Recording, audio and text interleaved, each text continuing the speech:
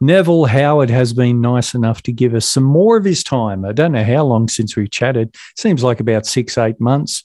What do you think, It feels Nev? like that, yeah. Yeah. Absolutely. Yeah, I think it's about 6-8 months ago. It was pre-Christmas, that's for sure. Yeah, I think I was in a fleece when we chatted last. And then summer came around and now I'm in a fleece again. Yeah. We've gone through 2 cycles of COVID variants and we're back to almost normal again. So, the time's passed. It is almost normal for most people. Well, thanks for having me back. Obviously, no worries. I didn't do too bad. Nev is a comic book impresario. He is the guy behind... Now, this is going to come up. Let's share this. Oh, I want to share this. Share. There's, that'll be good for the video. Grail Hunters Australia. Yeah, so that's the page that you own and run. It's a fun time over there. Turned 4 years old last Thursday. So survived 4 years. I've only had 1 or 2 Facebook warnings for the page, but that's a good thing. I think, the community is amazing, people are amazing, and it's just growing steadily. I never wanted it to be a 10,000 strong page. I just wanted it to be a page of active members where people can hang out and be positive and engaging and appreciate each other's collections. So I feel we're achieving that, and I'm just one of the 1,500 on there most days of the week. Right, the page runs itself. Absolutely. So and it's really if we good. just scan through here, we can see Martin is showing off his latest purchase, or just something he likes. There's something from Michael Punisher, which is fantastic. Jeff showing off his Thor there. Yeah, those are amazing, man. Look at that Sinkovich cover at the end. Oh, it's so good. So good. So that's a fun page to get over to. And the other thing I wanted to profile, of course. Yeah, no, say stuff. No, I just want to say we're mostly a bad influence on each other because you see the beautiful books and you get inspired and you're like, I got to add that to my list. So you just end up having to buy more and sell more to buy more, which is always a good habit to have, so you don't spend real money. When you spend comic money, it's good. Just keep it separate. Just comic, buddy. Or at least that's what you tell the tax man. Yeah, sure. I don't know too many people that have been pinged for hobby.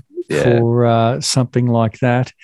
But we'll move away from that, and probably maybe we should move towards this, which is your, I want to say, crazy probably isn't a very, now what do I got to do here? I want to change that. I want to get over there. That's what I want to get. Your Instagram, Neville. Where you profile all your latest purchases. You want to tell us a bit about that?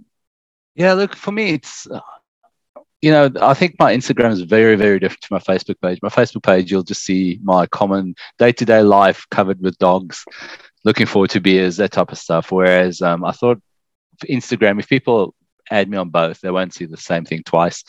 I'm kind of documenting my journey around collecting, calling out what I like collecting, things I'm looking forward to, things I've achieved, things, the nostalgia. I remember previously we spoke about what's nostalgic about it, what I'm still collecting from 30 years ago. And front and center, you see those little He-Man action figures and the toys and stuff, right? So I'm still really, really all over that type of stuff. And I'm just using that Instagram page to as a platform to journey that and to journal that.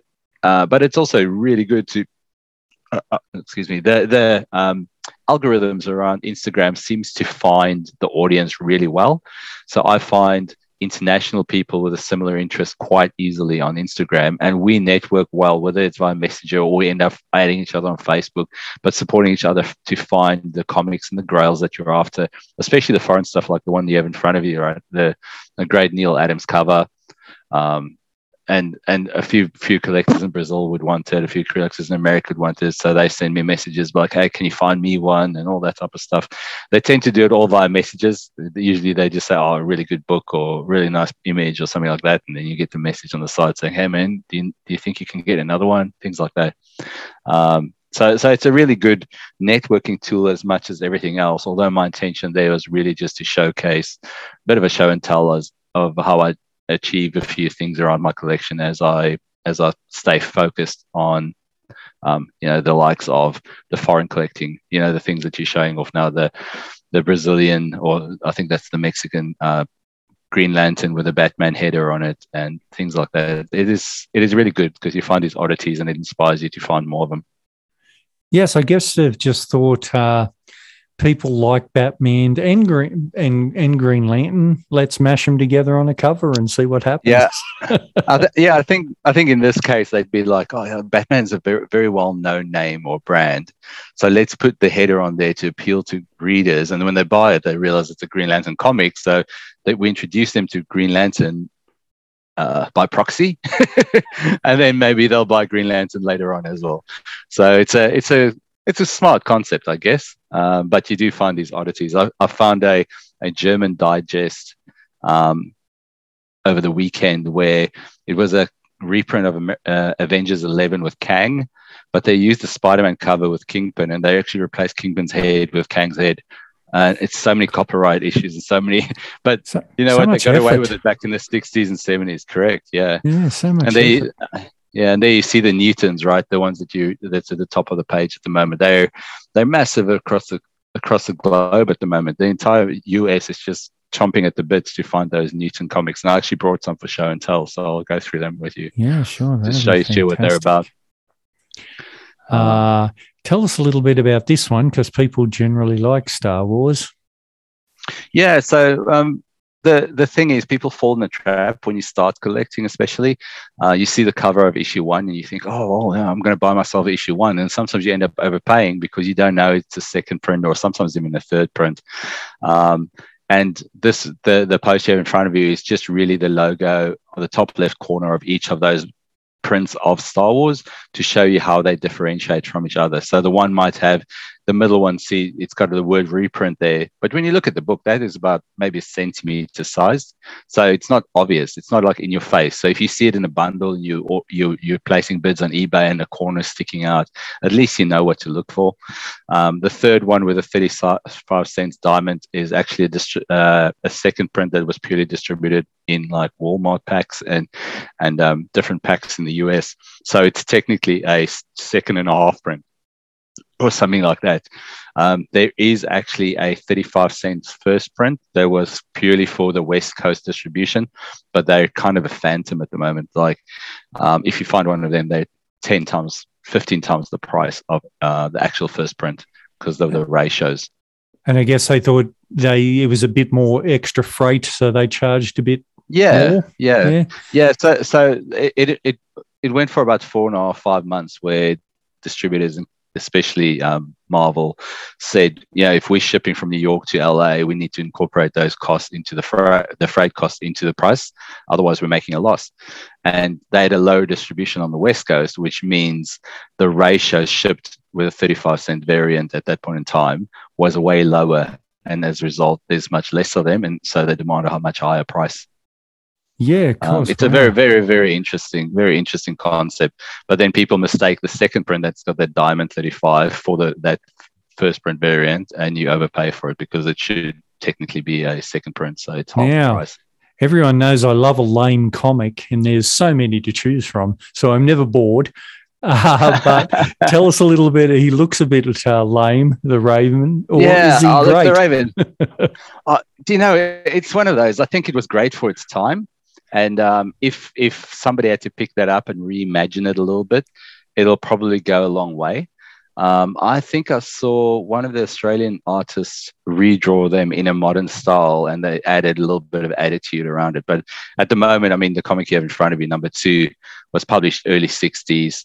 Paul Whelan was the creator of it, and it was massive back then. It was side by side with things like the Phantom, right?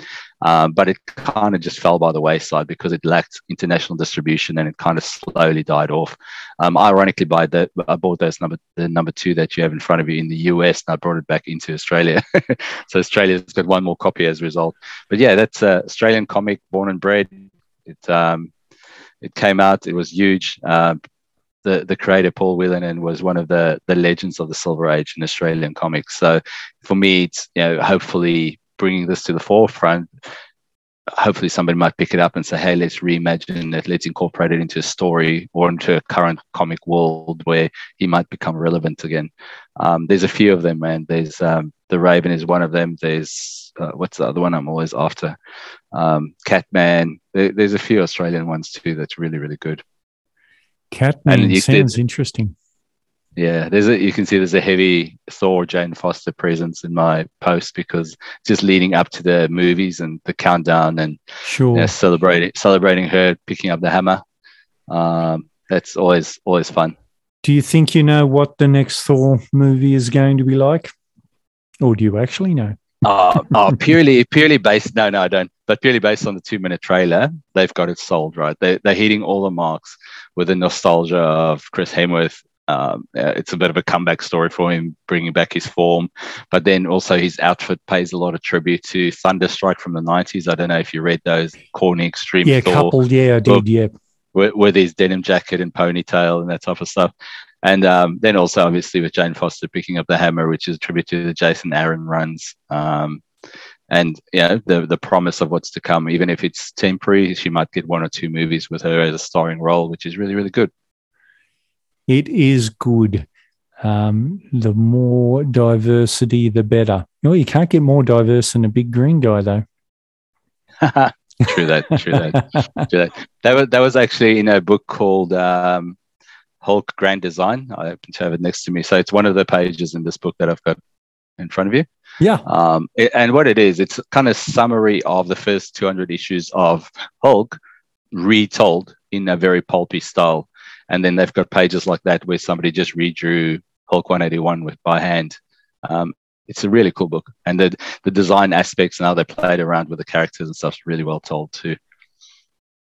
Very, very cool indeed. Well, nearly 1,500 people there are enjoying your stuff, Nev. Yeah, so man. That's no mean feat.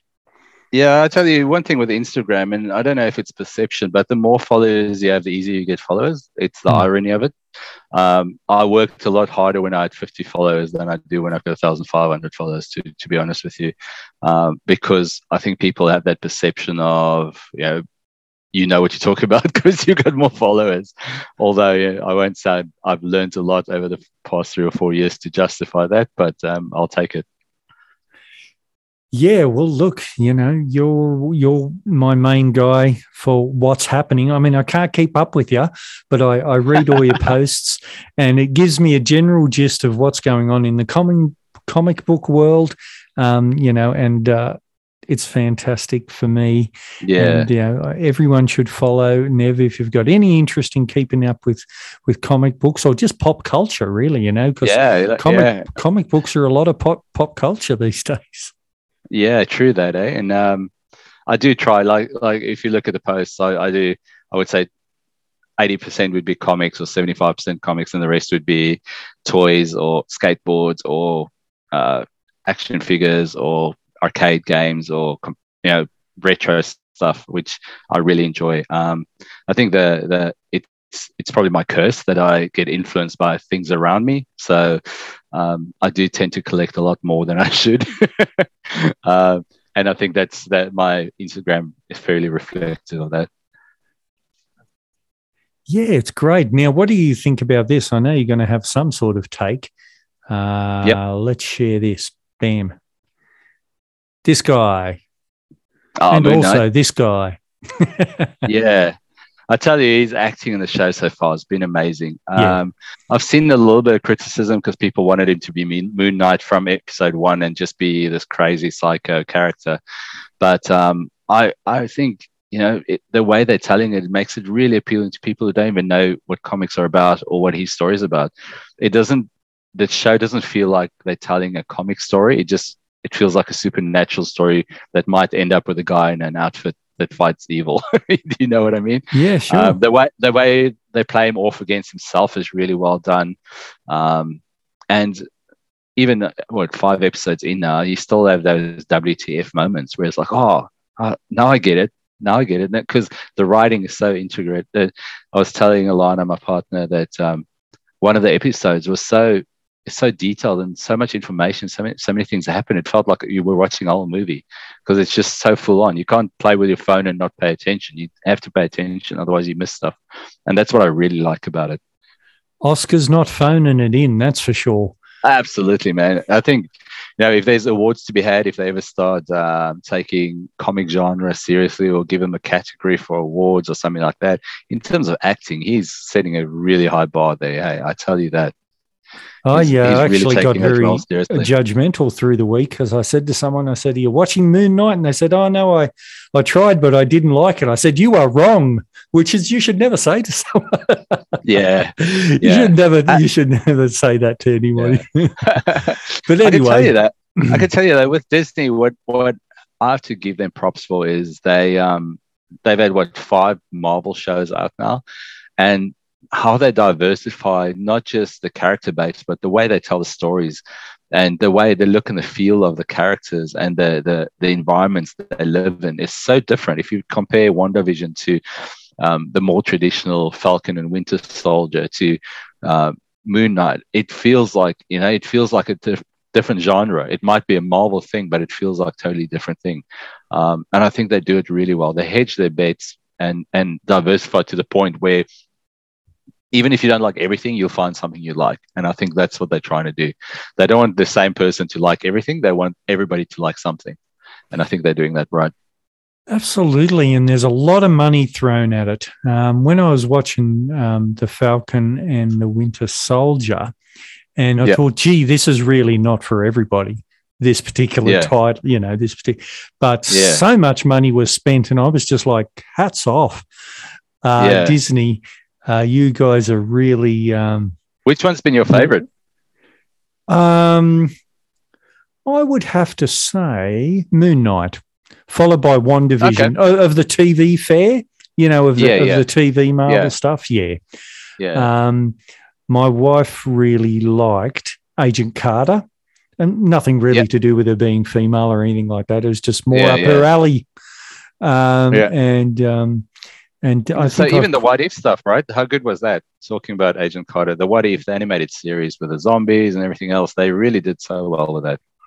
I've watched a couple, and they've really got their finger on the comic book pulse. They're doing great stuff, and it's hard to imagine them putting a foot wrong right at the moment. I guess Inhumans wasn't all that great, but they only had Inhumans to work with. They only had the Inhumans property to work with, and if they want to throw $100 million at that, go wild. And I think Inhumans also suffered of the fact that it wasn't produced by Marvel, right? It was just a licensed show. Yeah, sure. I think if Inhumans had to come via Disney as a Marvel brand, it'll have a different perception. And maybe I think with Miss Marvel, there's ties to the Inhumans, so maybe they will use that as an opportunity to reintroduce or reboot the Inhumans. Yes, fantastic. Well, you said you brought in a few items for us, so let's have a little look. Yeah, no, look, and I touched on it when you looked at the Instagram, and I think there's been a lot of buzz around record sales of comics recently, and they had the big sales for the American stuff, but recently an announcement to the CGC, they said they're going to make official a kind of focus around foreign prints. And I don't know if you saw that, but they had a massive news release, and the news release actually had linked to how you're going to submit the books, how they're going to consider and grade it, how they verify where it's from, what the content is, because of the fact that Australia is not the only country that's really dodgy in how they compiled their reprints back in the 60s and 70s, where they might have crossed over publishers and all that type of stuff. So they've got a lot of work ahead of them. But the fact that CGC is about officially taking it on and going to certify those books, really actually what it did is it sparked an interest in that, because a lot of people who weren't originally collecting reprints now are like, oh, what are these books that CGC is looking for? And then Key Collector Comics started putting it in their app. And a lot of the websites started focusing on around the what ifs of what's going to be included. And for some reason, especially the Americans are drawn to the Australian reprints, and not not any of them, not all of them, but they're focusing around the Horwitz ones, the Newtons ones, and the Jaffa ones at the moment. And when we go back to saying record sales, we're seeing literally record sales every week. Every Sunday night, Australian time, when some auction finishes, there's a new record set. Fantastic Four #1 Newton print with a poster was 1,400. X-Men 1 with a poster was 1,300. You know, it's money that's probably quadruple what it was a year ago. So I thought, you know, just for the sake of the audience and showing you guys what it's like, I thought I'd show off some of the covers and what they look like. And what I do like about these Newtons, right? I'll send you some photos too if you want. What I do like about them is they had a much simpler color template. So what they had to do was recolor a lot of the characters so that they stand out and don't not blend into the background and stuff like that.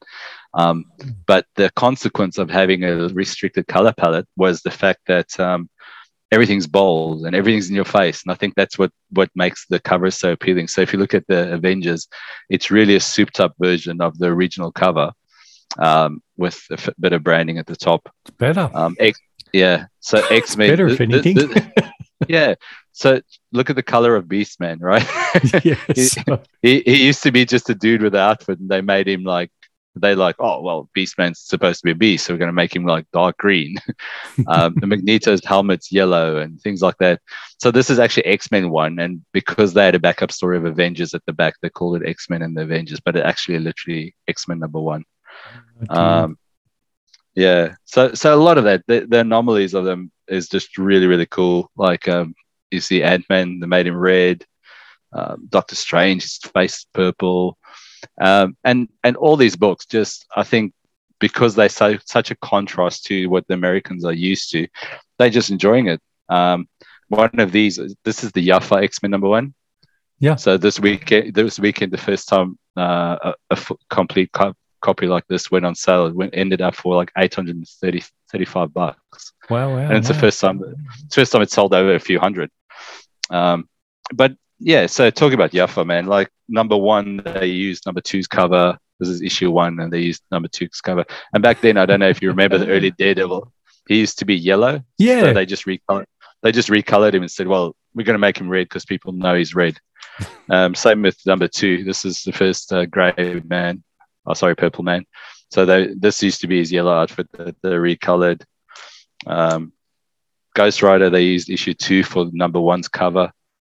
So a lot of oddities snuck into the comics. I think Submariner #1, the background used to be blue, so they made it green, but they also tilted him. I think it's like a mirror image of the original cover for some reason. Wow, it's odd, yeah, man. It? So a lot of them go through all these, you know, random transformations prior to publication for no real reason, and I think because of that uniqueness that come with it, people found some interest in it, and the Australian comics are kind of the belle of the ball at the moment. If you look at the Hulk, it looks like he's filled in with color markers. It's like the day they printed it, they're like, oh well, I don't know why, because back then the Hulk was grey on cover #1, so they actually made him green with markers before they printed it. Look at that. So there's amazing. A lot of things like that just, it just screams uniqueness, and because everything's so bright in your face, it's got such a level of appeal that's hopefully sustainable, because the more Australian comics get profiled, the more likely people will start picking up Australian created books, right? If you look at the Horwitz generation of Australian books, that's probably 10 years prior to this. I've got a Stan Lee signed Avengers 1, but the cover was by an Australian New Zealand creator. So they literally redrew the entire cover for Avengers #1 in 1965, 2 years after the original came out. And Stanley, I was lucky enough to have Stanley signed copy of one of them. I doubt there's more than one in the world. Wowzers, trousers, that is tremendous. Yeah, no, I've been seeing those posts more and more often. And I had a few Murray the Cats, which are good. That's got to be the worst Australian publisher, isn't it? Surely. I mean, so it wasn't any better than newsprint, really. Yeah, the Murray ones. Oh, look, none of them are. And that's why it makes it so difficult. And, you know, the early Newtons all came out with posters. So of the books I showed you, I showed you about 12 now. I would say 4 of them have posters in, because kids would rip it out and stick against the wall, and with sun fade in 3 weeks, there'll be nothing left of them because the paper's so crap. Yeah. Yeah. Yeah, I remember that, because I used to be a Kiss fan. As lots of kids of my age was, and they'd have posters of Kiss in the newspaper, and I think beauty free posters last about 6 weeks on the wall. Yeah. Before it was more or less a black and white. But anyway. Yeah.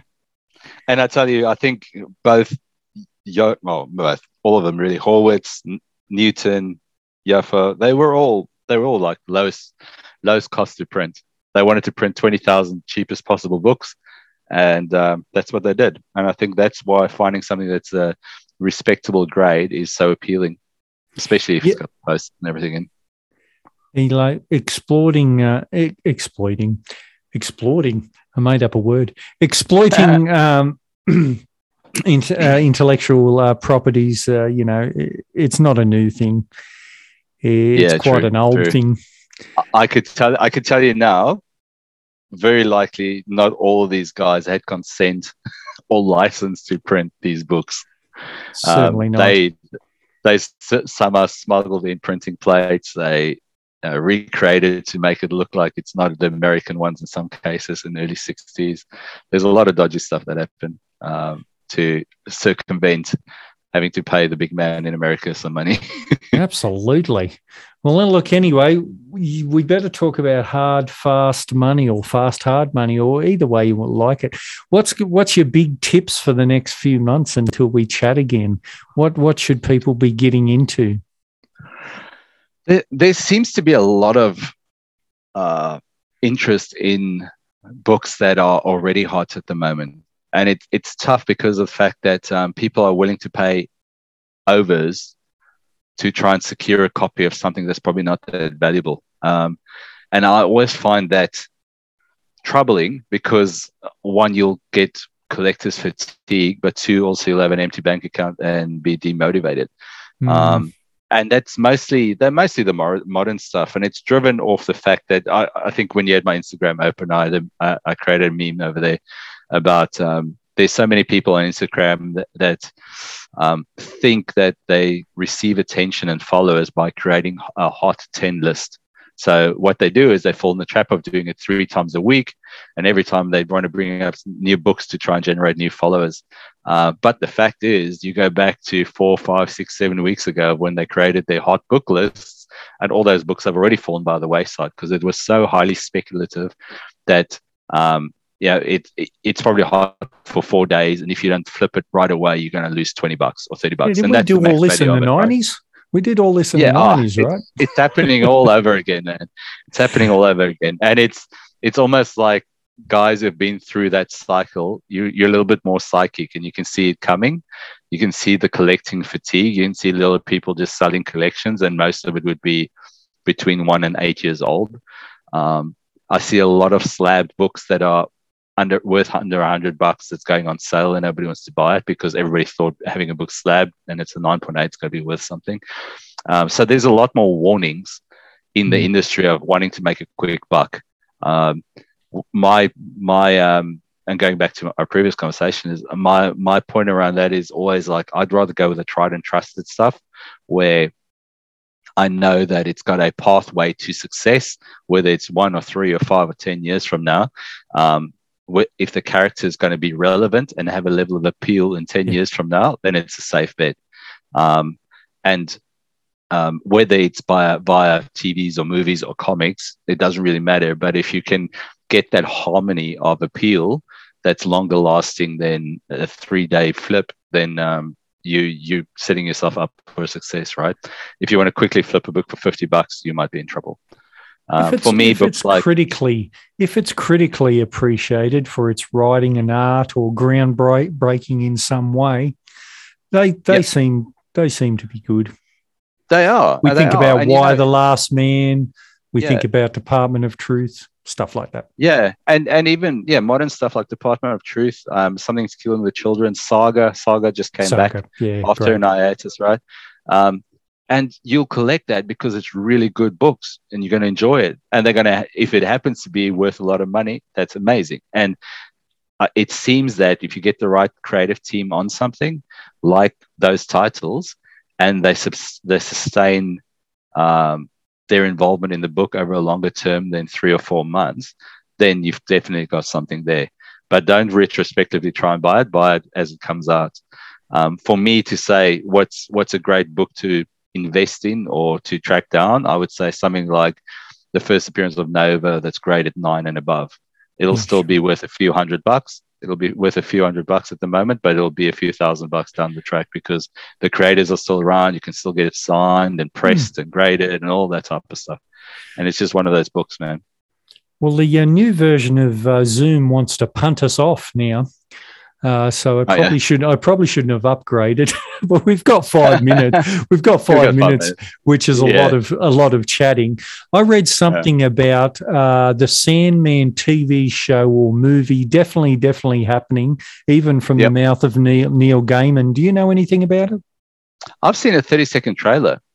Okay. Like a teaser, and it looked really good. So it's definitely happening.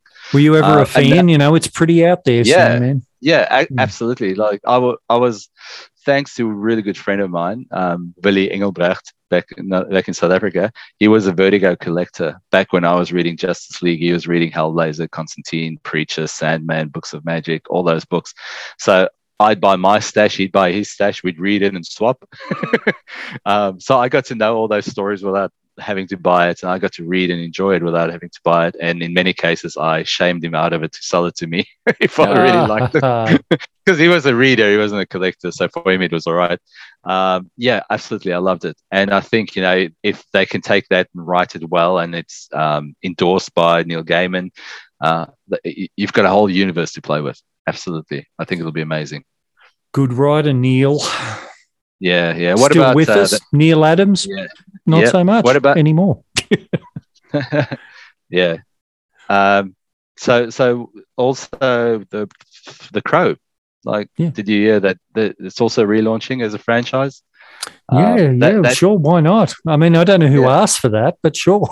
Come on! I'm one of the biggest Crow fans on the planet, so I'm probably one of the guys who were teary faced when that happened, because I know they went a little bit off the rails at the end of the 90s because they had 4 movies and a TV show and everything. But James O'Barr, the creator, I've met him a number of times, and every time I talk to him about it, he's like, over his dead body, will there be another Crow movie or TV show unless he's involved and approves of it? And even last time I saw him, 2021, he was at Supernova. I had a chat to him, and he still said, you know what? There might be 10 pictures on my table, on my desk at work. I'll say no thanks to all of them unless I find something. So until I say there's another one, there's not going to be another one. And I love the fact that he's doing that. You get the opposite, where people just say yes to everything because they want the money. He says yes to the right thing because he wants the property and the relevance of the character to endure.